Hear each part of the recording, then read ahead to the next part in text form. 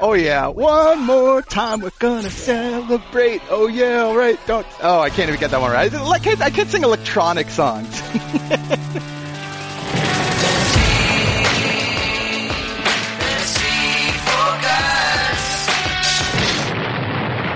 This is the Fantasy Focus Baseball Podcast. Here are your hosts, Tristan Cockcroft and Eric Karabell.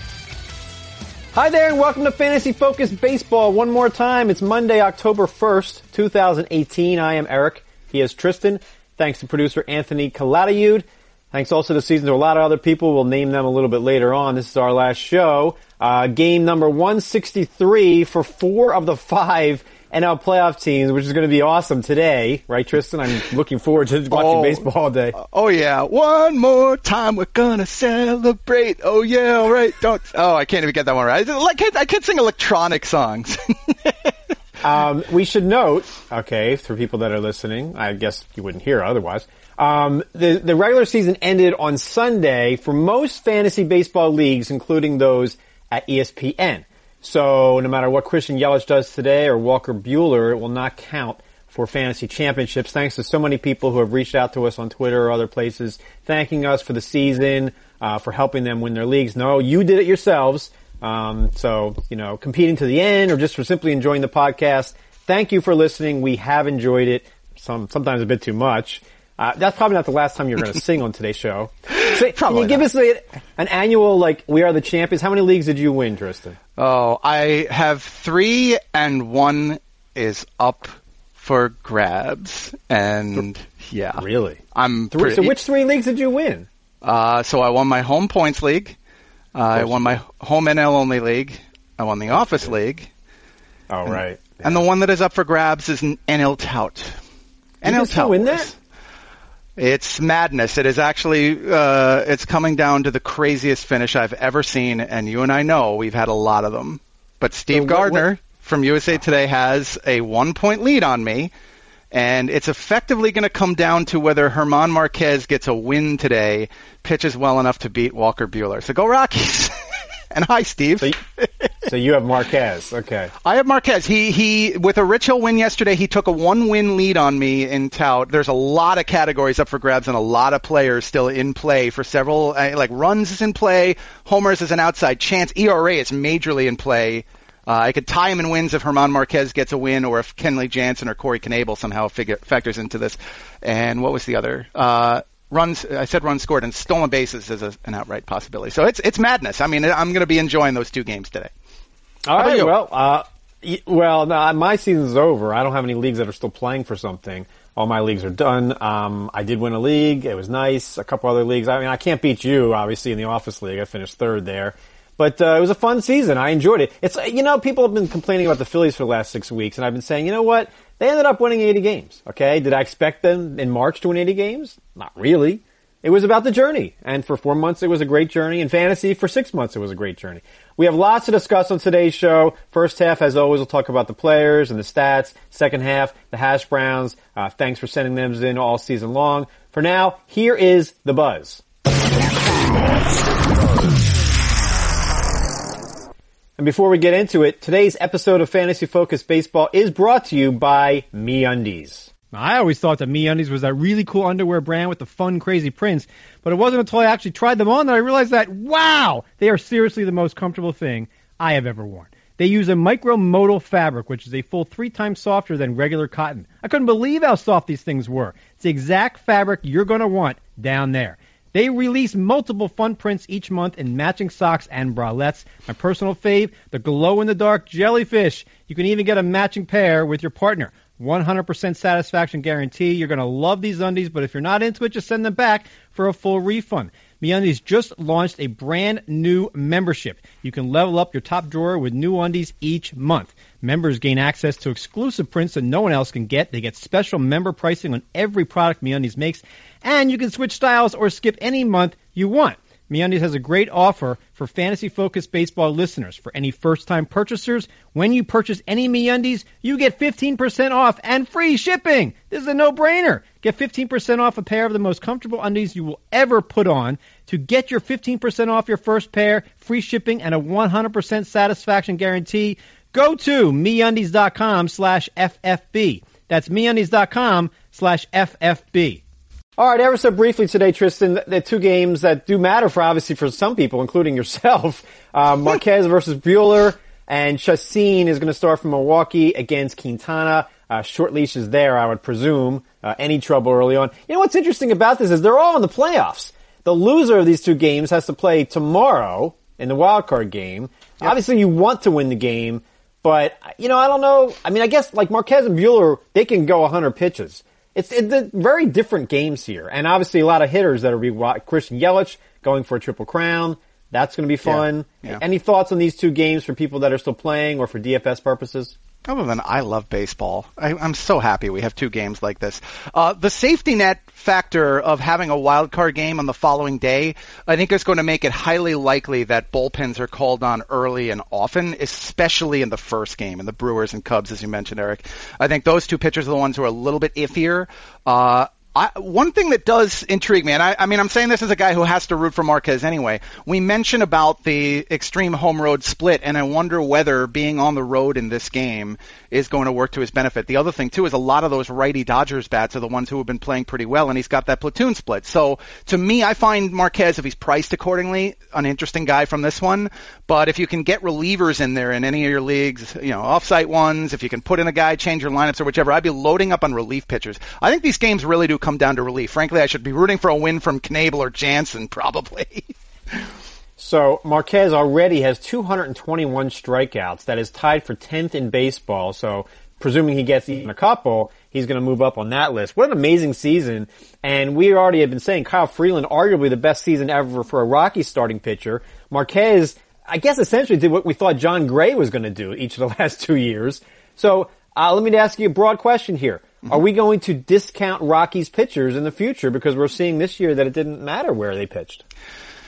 I think we are. I think we should. And I think that the lesson here really is that they do actually need to be taken seriously, and they were not before. So I think it's a matter of whether we're overreacting to this season, that we're saying that Marquez has arrived as a bona fide superstar who's going to take another step forward and contend for the top 10. That's getting a little bit aggressive, which, I mean, we talked about that on the last show, where I think that it's going to be very difficult for a Rockies pitcher to get to those levels. But I think that for the first time, we can say 3 and maybe 4 Rockies pitchers are draft-worthy even in the shallow mixed leagues, and that's a pretty big statement. Definitely is. Any hitter, name a hitter or two today you think is going to matter. I'm going to throw Ryan Braun. I think Ryan Braun has a big final day. Okay, Ryan Braun, there it goes. How about you? All right, let's. I was trying to think of like it seems like Puig steps up in situations like this. He only plays against right-handed pitching, which is weird. Basically, it's a platoon with Kemp, who faces the lefties. I think Puig will be in there today. I think he'll do something special. Interesting season for him. Jock Peterson is someone to watch. Kills right-handed pitching. Yep. For the Rockies, obviously David Dahl. Has anyone been hotter in the final week of the season than David Dahl? Mm-hmm. What do you do with Dave? Where's David Dahl go next year? Like, we have to assume at this point the Rockies make him a regular player, and injuries aside, give him a chance for at least 500 plate appearances. You're gonna rank? Can we rank David Dahl as a top 20 outfielder, or the durability just doesn't allow that? I could see a ceiling that gets in there. I don't think we should be ranking him that, and I don't think we should be drafting him as that, and I don't think anybody's going to have to. I think, frankly, he might find it difficult to get in the top 50, and this is all assuming that they clear a regular spot, which I do think they're going to do. I still think it's going to be tough for him to get into the ADP beyond within the top 50, deep within that, in which case I'm going to be on board. I think he'll be a streaky player. I think he'll have, a pretty defined home road split. The Rockies have been a little iffy about using him against left-handed starting pitching, which really bothers me. They should be using him a lot, but I kind of like him. I'm leaning towards the optimistic side. More strikeouts than hits this season. Can't say that was surprising. Highest rate ever. For that, no singles. It's amazing the way baseball is trending. However, last year, 41 players hit 30 or more home runs. This year, only 27.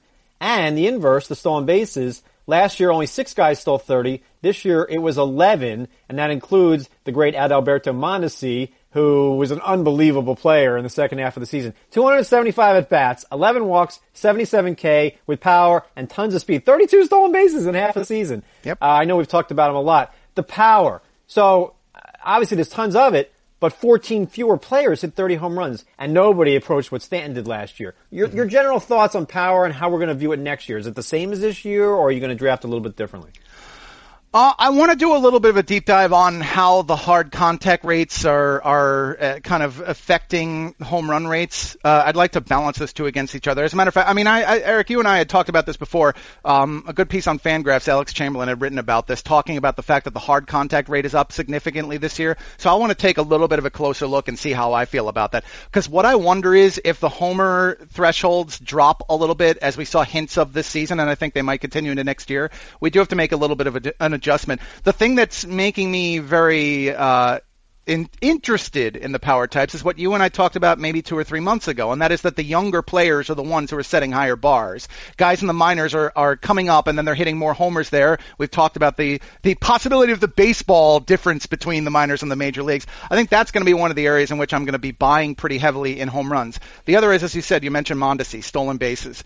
You have to have a very defined stolen base strategy. This is guys who can get to 10 stolen bases are worth a bit more now than they used to if the leader in steals is going to finish somewhere between the 40 and 45 range. That's going to really inflate the value of the guys who get into the double digits in terms of stolen bases. It makes it much easier to do a piece-it-together strategy, a guy with a little pop, a little bit of speed, and I think I'm going to go much more heavily on those guys who give you 20/20 potential.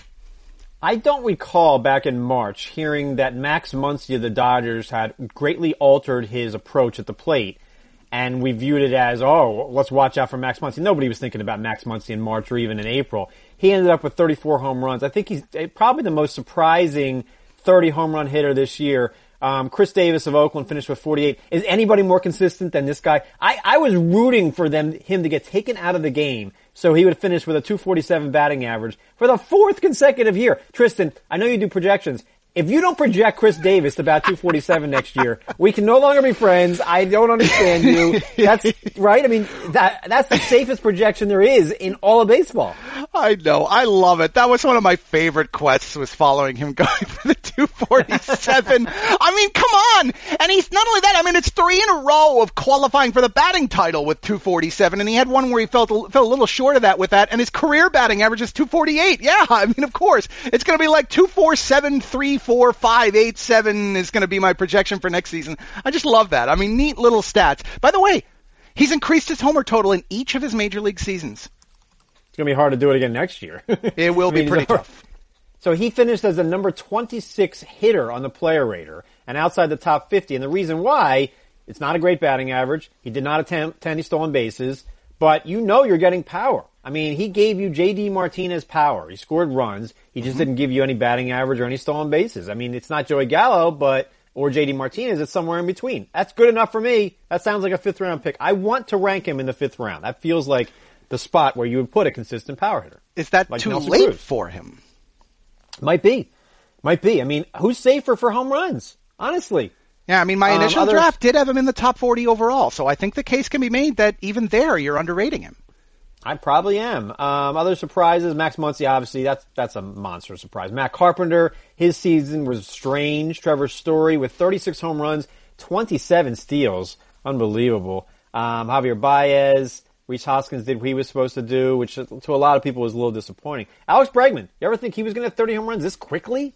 With more walks than Ks? How about that? Not a lot of guys have more walks than Ks. More surprised by that part than the power. C.J. Cron and David Peralta hit 30 home runs. We should know Charlie Blackmon can still get there. He plays today. On the pitching side, a lot of guys with 200 strikeouts. 18 pitchers had 200 strikeouts, including Jose Barrios, Mike Foltynewicz, James Paxton, despite, the concerns about durability, made 28 starts. 4 Indians did it. That's just incredible to me. You want another incredible part of that? What else? There were only 13 pitchers who got to 200 innings pitched. Was that more or less than last year? I thought that was about the same. It was 2 less than last year. But your point about strikeouts, the fact that it is now much easier to get to 200 strikeouts than it is to get to 200 innings in a strikeout-rich game, that influences your pitching strategy. And to me, the big takeaway on that is it makes it much more important for you to be maximizing your K potential in each start. This is one of the reasons we've talked about some of the pitch to contact guys. I mean, Wade Miley's the first one that comes to my mind. You obviously aren't going to look at him as a draft guy for next season. He was a matchups play late in the year, and he was a good one because he was out there. But that's the kind of guy who should be out there, who should get through drafts not being taken, just because you need the K guys nowadays. You can fill the gaps with Wade Miley's in here. Absolutely. I would argue this, okay, now I'm looking at the ERA leaders. Jake DeGrom, 1.70 ERA, 10 wins. Lucas Giolito, 6.61 ERA with the same 10 wins. But I would debate that, like, Miles Michaelis won 18 games for the Cardinals, finished 7th in ERA, tremendous whip, didn't walk anybody. But that K rate is so low, he's probably going to be on my do not draft list next year because you can't afford, if you have 6 starting pitchers and one of them is striking out 100 fewer than, the leaders, that's a hard guy to roster, isn't it? Yep. It definitely is, yeah. And that's another one of those things where I talk about just diving into the numbers. If I can find something about, missing bats but not getting the full strikeout potential there.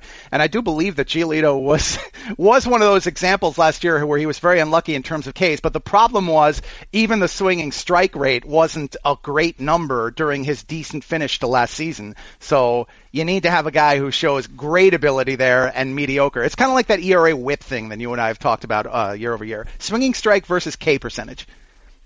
Important. Michaelis, not the only guy. Trevor Williams of Pittsburgh, who finished 13th in ERA. No strikeouts. Hard to draft a guy like that. John Lester's K rate. How about that? Kyle Hendricks' K rate dropped quite a bit. Dallas Keuchel. It's hard to draft a guy like Dallas Keuchel, assuming 15 wins and a decent ERA and whip, which didn't even happen. But you're not getting strikeouts. Guys like that just can't be on my list of players I want to draft. I'm sorry. What else? All right, let's move on to some other stuff. Let's get some sound in here. Let's do the combo meals for the week. Hey, it's a combo meal!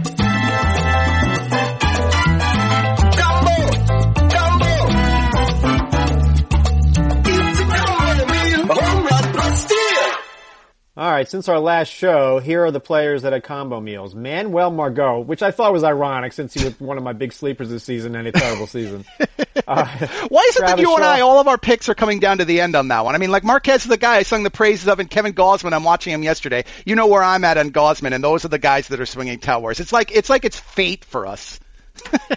Travis Shaw, Francisco Lindor, Trevor Story, what an amazing season. Adalberto Mondesi, what an amazing half season. He won people leagues. If you picked up Mondesi, you got you 32 steals in like 2.5 months. Yep. Ildemaro Vargas. Yeah. Tell us all you know about Ildemaro Vargas, Tristan. I do know that he plays baseball, that he hit his first home run for the Diamondbacks the other day. He did it against a pitcher that badly influenced their ERA, which helped me in the standings a bit, and I think that's about the extent of my knowledge. Also, Jose Perella and Teoscar Hernandez. Want the season leaders? Trout, Story, Mondesi. Well done. Mookie. 7 Trout, Story 6, Mondesi 6, and then it's 4 for 4 guys. They were Christian Yelich, Trey Turner, Jose Ramirez, and Ronald Acuna Jr. Mondesi did that in half a season. Yep. I just can't get over this. It's extraordinary. I can't wait to see where you have him ranked. I understand that the plate discipline does not bode well, but this is Trey Turner. Yeah. Well, this is Trey Turner, Tristan. Yeah, he's not. We're not going to get there. We're not going to get counting close. Numbers. We're still not going to get the batting average is not going to be the same. I mean, you could spot me. I could spot you 25 points, and I'm going to take Trey Turner there. Yeah, I'll say 250. But I'll put it this way, and I've been hinting at this for several weeks now. I mean, this is one of the most critical parts of the homework assignment in terms of player research. I'm going to need a firm stand on him, and right now it's in that 125-ish overall range. It's pretty good. I have to make room. That's still amazing. I will make room for him in my top 100, just on the chance that he bats 250 with 15 home runs and 50 steals, and he could eclipse all those numbers. Sure. So he will be in my top 100. He won't be where Trey Turner is in round 2, of course, but he'll be. But does Turner belong in round 2? Is another question. Certainly not round 1. Yeah. The tough part too is that. Exactly how we react to this decline, this overall league decline in stolen bases is going to influence. When we thought he was going to steal 50 bases, he was a second-round pick. But he didn't steal 50 bases. Mm-hmm. He stole 43 bases and batted 271. Yep. Man, you know what? I know. I don't want to get into it, but the difference in Turner and Mondesi is not going to be that great for me. Turner might be in round 3 and Mondesi in round 8. I'll still tell you. Like that. Today, I would take that bet hands down, take the 5 categories, and I will spot you 25 points of batting average. I would take that in a second. I would take 25 points of batting average. We've got a dinner a year from now on Mondesi versus Turner. Awesome. All right, so those are the combo meals. Any of these guys, I can't project great things from Manuel Margot next year. It was just a terrible season. I was wrong. I thought he'd steal 30 bases. I thought he was a 15 homer, 30 steal guy, and he is not. He showed some hints at times this year, but there was just way too much inconsistency, and the bad really outweighed the good, even during the positive stretches. That's really bothersome to me. I mean, the one takeaway I can have for him positively is at least he maintained the good contact rate, but you need more than that. Yeah, he'll be a guy I try to take for like $5 in labor next year. I don't know if he'll probably go for more than that, but if I'm even in labor next year, we'll see. What else we need to do here? Farewells. How about not only us, but Adrian Beltre. Hey, optimism. We'll Joe be back. Mauer. Well, we're not retiring. I know. I'm announcing my comeback for. Oh wait, I wouldn't be coming back. I haven't taken a year off. I'm announcing my triumphant return to baseball next season. Beltre, Mauer, who caught for one pitch. Hunter Pence, David Wright. I'm sure I'm forgetting other players who we're probably not going to see again in the future. But these guys were really valuable in fantasy. I mean, Joe Mauer, when he was a catcher winning batting titles, I mean, was he a first round? He was a borderline first round pick in leagues back then. Well, he disappointed a lot of times on the draft pick there, but there was the one season, and it was 2009, and I remember it vividly because 28 home runs. Yeah, because he thrived. He was the only guy who ever had a positive story as a Twins player in Yankee Stadium. It was the new stadium, and I remember he hit one into Monument Park that year that I remember thinking, wow, something has changed for this dude. That guy's had a much better career than people have given him credit for. He really has. I saw someone tweet it out. If you compare Mauer and Jeter's numbers, they're pretty similar. I'm not shocked by that. Oh, did you mention Adam Jones? Is he retiring or just going to another team? He's a free agent, but that was another one where they were doing the tip the cap. Adam Jones and Nelson Cruz, I think, are playing next year. I'm pretty sure David Wright is not. Hunter Pence is probably not. Wright's done. Beltre, I think it's time for him. I mean, he did what he could do. He's a Hall of Famer. How about some other sound? A brief closer carousel. The Closer Carousel. All right, the top relief pitcher on the player rater, it was Edwin Diaz, but not by much. He basically beat out Blake Trinan by like one strikeout. Do you realize how close it was? Yes, between Diaz and Trinan?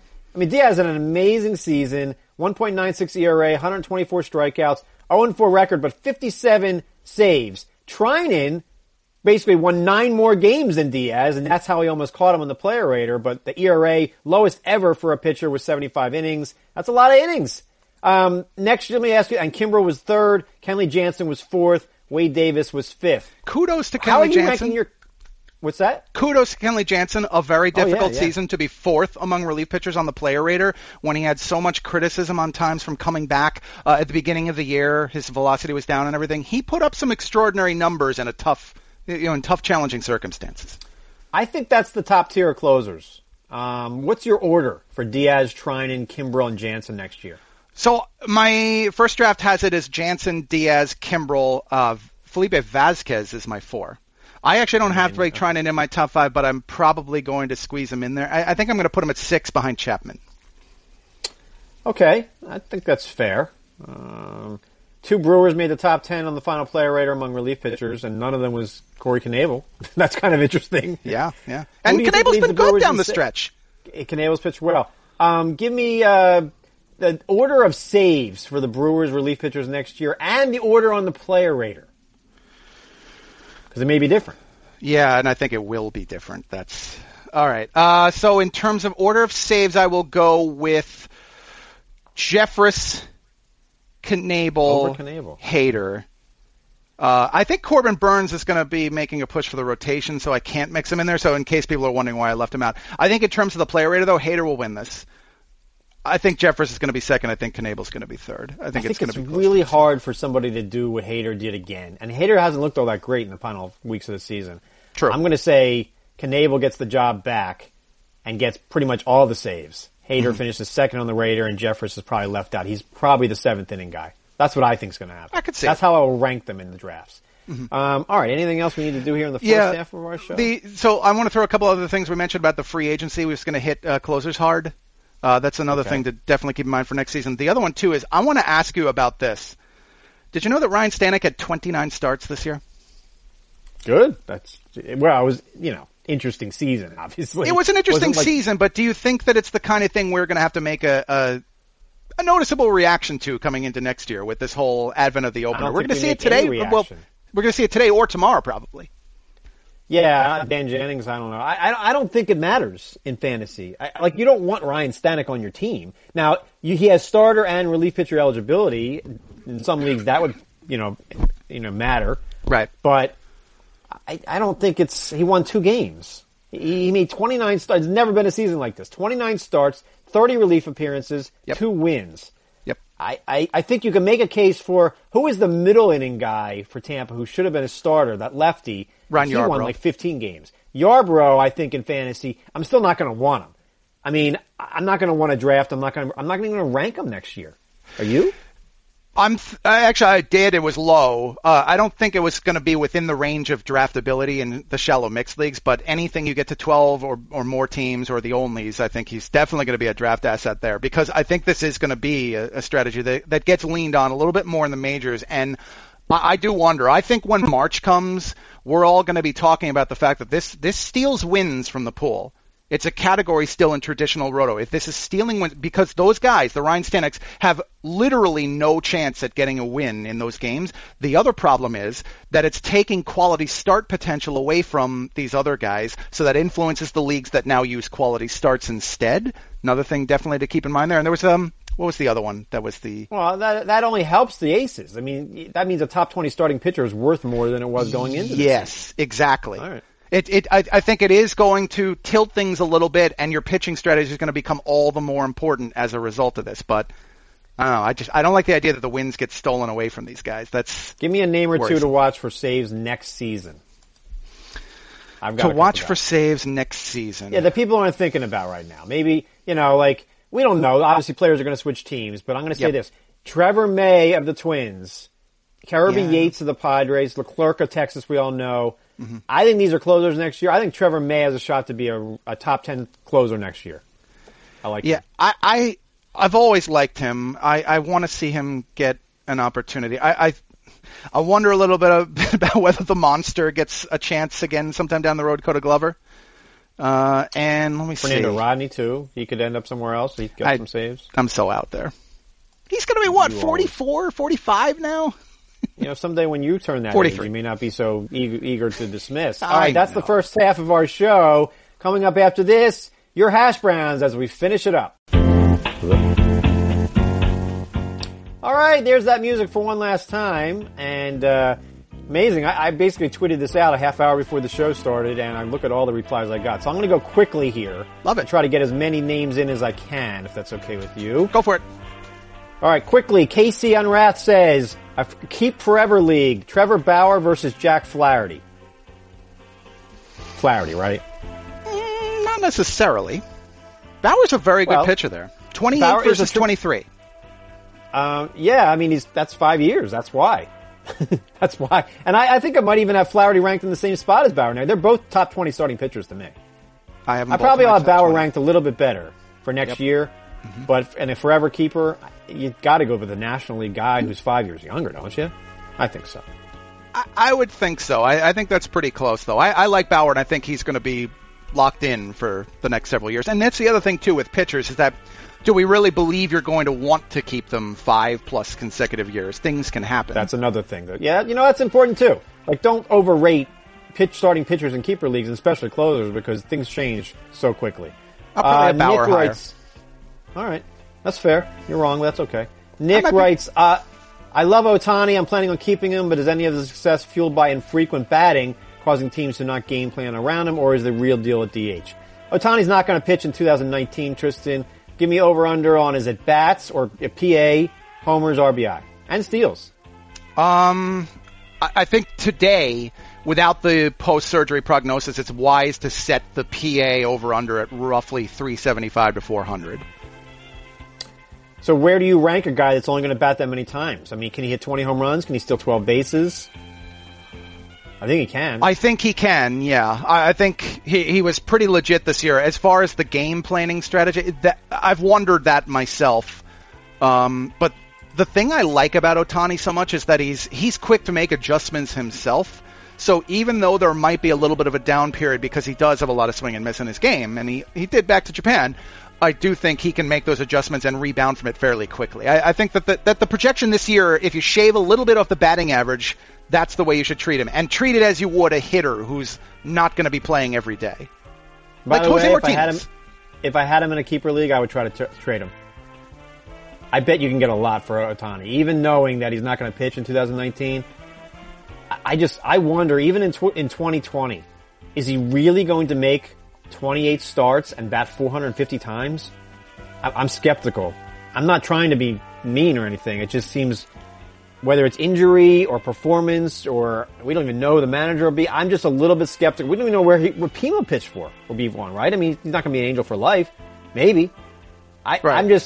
I'm saying it seems a little too good to be true that this guy can make 28 starts and bat 450 times. So if you find somebody in your league that wants this guy, I mean, he's great. He's a fantastic player. But I'm not going to rank him in my top 100 for 2019 because all we're getting is 375 at-bats, right? Right. I can't put him in my top 100 either. I think you make a good point here that if that is the perception of him long term, if it's anything close to that in terms of the trade return, I'm with you. I think you do have to cash in that chip because what he's doing is extraordinary and it's fun and I love watching it and I hope he comes back and plays all 162 or is available active for all of them. But we got to be realistic here. It is so hard to do what he is doing. Andy writes, Trevor Story, can you make a case that he's the number 2 shortstop off the board next year? So I think if you look at the Raider, Francisco Lindor is a first-round pick. Yep. Javier Baez is probably second-round pick. Trey Turner probably second. Manny Machado, I think he's probably a first-round pick. Bregman, you can make the case as a first-round pick. Yep. Where does Story fit in there? Do you think he's going to steal this many bases again? Because that's a big part of this. Yeah, and if we want to, I mean, I can't put him second. There's just too many extremely appealing players at this position. And the multi-eligibles have a little bit to do with that. But if I'm going to challenge one of those guys that we mentioned, I'd put Story up against Turner based on the importance of stolen bases, either in the player radar or to your own strategy. And I'd put him against Javier Baez, who also has a little bit of a questionable approach at the plate. You know, like the plate discipline is at least a little bit uncertain. Story has a lot of swing and miss. There could be some variability to the batting average, but the other names we mentioned are very safe there. I can't take Story alongside or ahead of them. I think there's 6 shortstops in the top 20. On the overall top 20, all those guys I mentioned are first or second round picks. And remarkably, Lindor and Machado, first round. Bregman, Turner, Baez, Story, second round. That's amazing. Remarkably, that's excluding names that we would have thought as an automatic top 25 overall picks in the past. Carlos Correa, Seager. Yeah. How about that? Yep. It is a rich position as we forecasted a few years ago. I think you can make a case for Story number 2 there. I don't think I will, but I think I could. I gotta take Machado. See, now why would I take Machado over Story when Story stole all these bases? I think you can make that point. It's a fair point. Machado ain't doing that. I think he is. I think Machado's an exceptional baseball player, but that's but he's not stealing 26 bases, Tristan. Do we think Story's stealing 26? No, I'd probably project about 13 for Story, so probably about half. But I don't think Machado's even stealing that many. That's a big hit. All right. It is. Next, Matt Cummins. What do we do with Miguel Sano? Is this a lost season, or do we expect 30, 35 home runs next year? Man, what do we do with Sano? I don't want to say I'm writing him off, but he's definitely not in my top 100 next year. Like, I don't even know where do you rank Miguel Sano? That is such a risky pick at this point because you can still get good power hitters in round 15. Is that where Miguel Sano goes? Yeah, I mean, I had him 143, which is the 15th round in our standard game. That's in Max Muncy land. That's near Jurickson Profar. That's near Travis Shaw. Yeah, I mean, wow, Travis Shaw's not your top 100. That's interesting. No. I need to see exactly how they structure that infield. And if Shaw does play for another team next year, the ballpark. I need to see what the scenario is for the Brewers infield first before I can move. And I'd move them up maybe 20, 25 spots. Miguel Sano versus Miguel Andujar next year. That's a good question. Because both have questionable Sano can defense. do that. Mm-hmm. Yeah. Sano can do what Andujar just did. They are kind of the exact opposite of each other because Andujar has a great contact approach and Sano has a terrible one. But the power is... So Sano hits 250. but you know he can hit 30. He can hit 40 home runs. I don't think he'll running get out to of 250. time. Do you think he'll get to 250? I'm not even sure he gets to 250 at bats. The problem with Sano is he can't stay on the field. Yeah. I think he's 235 and 30 in a reasonably good scenario next year. Dan Hoppin writes, I can keep 2 out of Acuna, Soto, Snell, and Mookie. Wow. Acuna, All right, Soto, so Snell, and Mookie. Okay. Mookie has to be kept, and Snell has to be dropped. You don't keep a pitcher over Acuna. I think it's Acuna and Betts. I don't see Soto stealing a lot of bases, and that's the differentiator in fantasy. Yeah, I mean, honestly, how can I argue with that? By the way, Mookie Betts, if I've done my little play index correctly, first player in history to go 30-30 and win a batting title. What a great season. You know what? Are we gonna automatically make Trout the first pick next year? Why can't it be Mookie? It will. You have Mookie first? Yep. Don't you? Oh, well. I don't should. have a top 10. I mean, I'm thinking about it, but Here's me who's talking more you into likely? it. The problem is who's more likely to repeat their season, Trout or Mookie? It's Trout. Trout. The thing that I love about Trout is that the rates, the average on-base slugging, are so remarkably consistent, but the team influence around those, because Mookie is so good himself and he provides the stolen base punch too, I gotta take the team there. The team is going to Trout just had his best season. Mike Trout literally just had his best season for wins above replacement. And he had a DL stint, which wasn't really his fault. I know. He missed 22 games, 39 homers, 24 steals. Now, it's maybe not his best fantasy season. But his rates, highest on base, what an unbelievable, highest OPS, what an amazing player. Trout is just awesome. Yeah. He just is. There's no other word for it. Alex Anilian, strong preference between keeping Rendon or Syndergaard, 18 dynasty points. He's already keeping Scherzer and Verlander. I think it's Rendon if you're already keeping Scherzer and Verlander there, right? But it would be Rendon anyway for me. I have concerns that Syndergaard doesn't make 30 starts. I most certainly do as well. I wanted to get you the points breakdown for him, so let me dig that up a second. Rendon is not... Yeah, I mean, to run the points thing, it's... Syndergaard finished in the top 100 in terms of total points. He was the number 31 starting pitcher, despite all that missed time. And the thing in the points leagues is that I do go with a pitching-heavy strategy. Eric, I totally get where you're coming from here on the injury concern. I don't have a problem with keeping Anthony Rendon. He's just safer. But Syndergaard's per-game upside is pretty great. I agree with that. I just don't want to take the chance. Let me see where Rendon was for points. Rendon had a really underrated season. He's a really good player. He's not going to hit 35 home runs or winning batting title, but look at the numbers. He was 33rd overall in terms of total points. He was 4th among third basemen behind Jose Ramirez, Alex Bregman, and Nolan Arenado. Wow, Miguel Andujar was 5th. Rendon, this is his second consecutive year with an OPS over 900. Batted 300 again. Now, it's only 24 home runs. I say only. Third straight year, and 4 out of 5, he's hit 20 home runs, but never more than 25. So you're not going to get 35 homers, but you're getting a safe player who hits for average. Really good player. All right. He is a really good player. Very underrated, I think. Michael Collins, 5x5 head-to-head categories league, $260 budget, quality starts instead of wins. Verlander is $33, Greinke is $23. Are they worth those prices? Probably. In your league. I'd say they both are worth it, and if you had to choose one, I mean, Greinke's $10 cheaper. Verlander's a lot better, though, isn't he? I mean, is he $10 better? I mean, maybe he is. I don't know if he's $10 better, but Verlander was the number 2 pitcher on the player rater, which obviously different categories than what this guy's using. Greinke was 15th. There's a significant difference there. Yeah. See, the thing with this one is that I think they're priced appropriately. The inflation in that league is going to drive them up so that they're both worth keeping, in which case I do generally want the better pitcher, so I'd take Verlander. At the same time, I mean, I'd have to get a scope of your whole league to see whether people have these outrageously, bargain-priced players.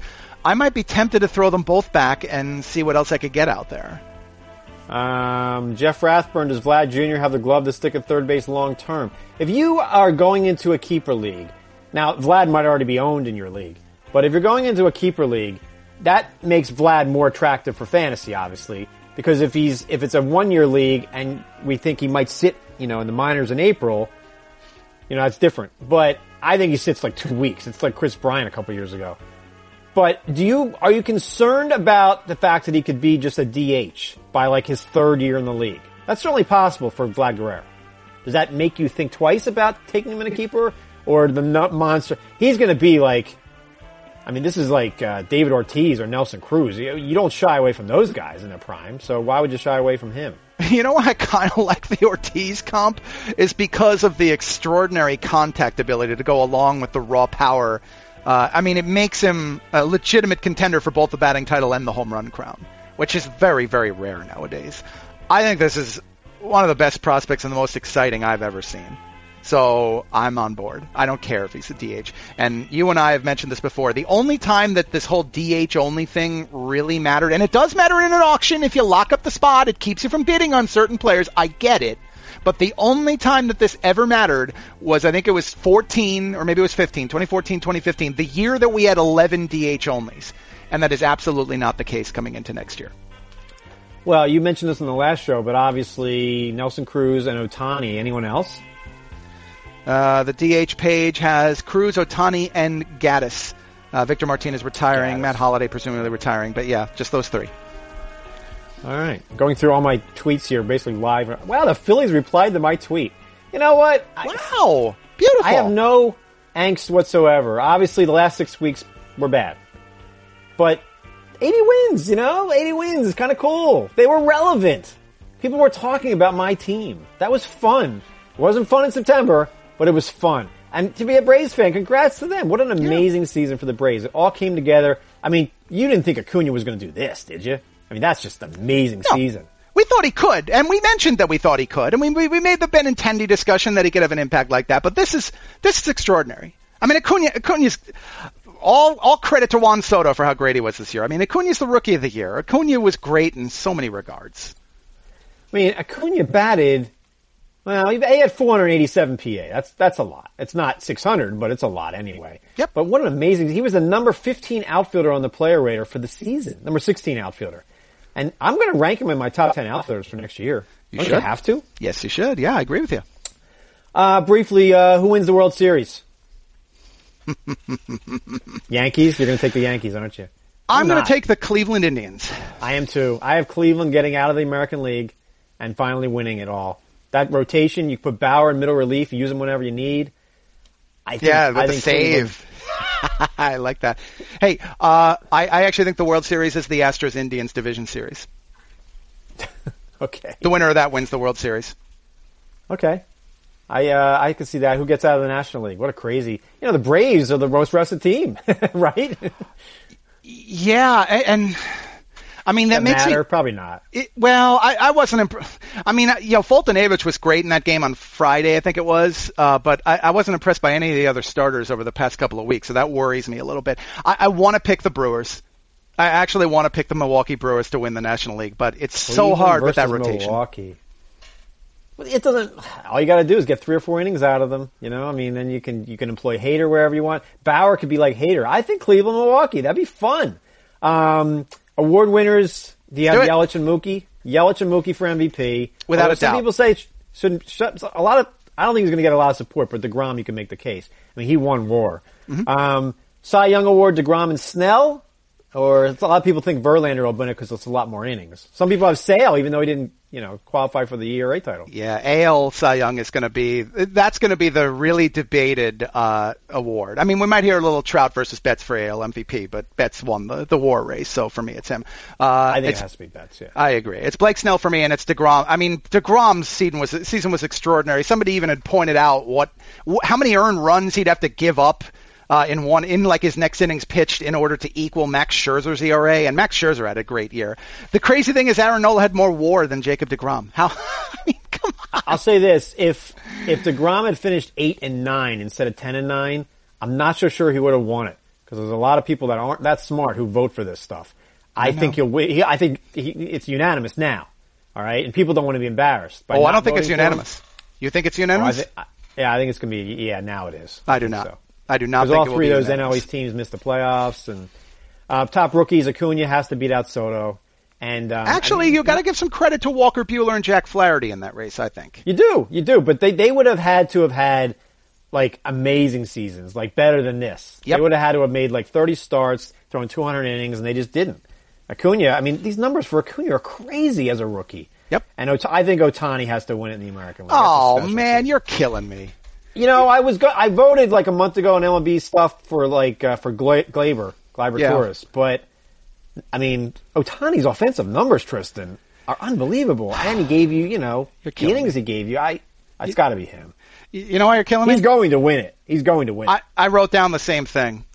I wrote down Shohei Ohtani as my rookie of the year. I mean, I'll give you this. Gleyber Torres had more hitting war, offensive player war. Joey Wendell had more. Joey Wendell, by the way, had a really good year for a rookie. But I agree with you. It's Ohtani. And you know what? When it's a close race, I'm going to sound like an idiot for saying this. Sorry, I'll end my year being an idiot.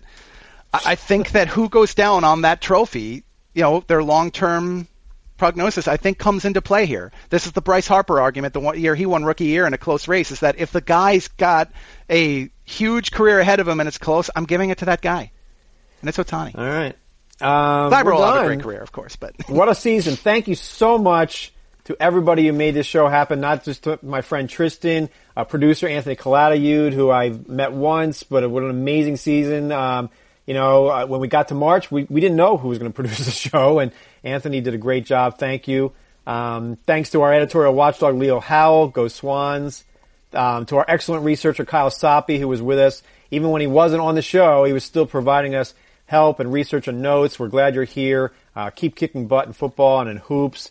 Thanks to AJ Mass for helping us out this season, to the other editorial watchdogs who at times were forced into duty. I think we proved that we didn't always need one, but that's okay. To the suits at ESPN for letting us talk, the advertisers that gave us things to read, and on occasion some free things as well. We thank them.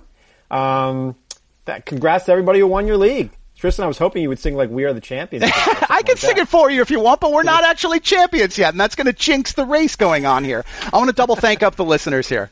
Thank you to the listeners. This show's nothing without the listeners. I want to double up thank you to Anthony for pressing all the buttons here and seeing us right through to the end here. You're in this crazy race just like we are. We got to double up the thank yous to Kyle. I don't think that guy sleeps.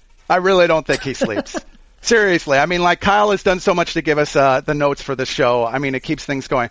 And frankly, the most important, I'm sorry I'm leaving this for last, Eric. You're last but not least in my book. Thank you, of course, for keeping this whole thing running. I mean, I'll tell you, this machine wouldn't stay oiled without you. So, well, I mean, we need you to keep winning leagues, or else nobody will listen to the show. Root for Herman Marquez. You know what? I'll give Steve a thank you for making this the most interesting race I've ever seen in the past week. It has been a real crazy ride, and good luck. We'll see how things go later this afternoon. This is going to be a crazy finish, and I'm sure you can follow on Twitter how this thing plays out. All right, that is all. We are done. Please have an awesome off-season. Everything is awesome. Darkness, we are the champions, my friend. Gonna hop in? The theme song for the Fantasy Focus was created and performed by Eric Hutchinson. Check out more of his music at erichutchinson.com. Thank you for listening to the Fantasy Focus.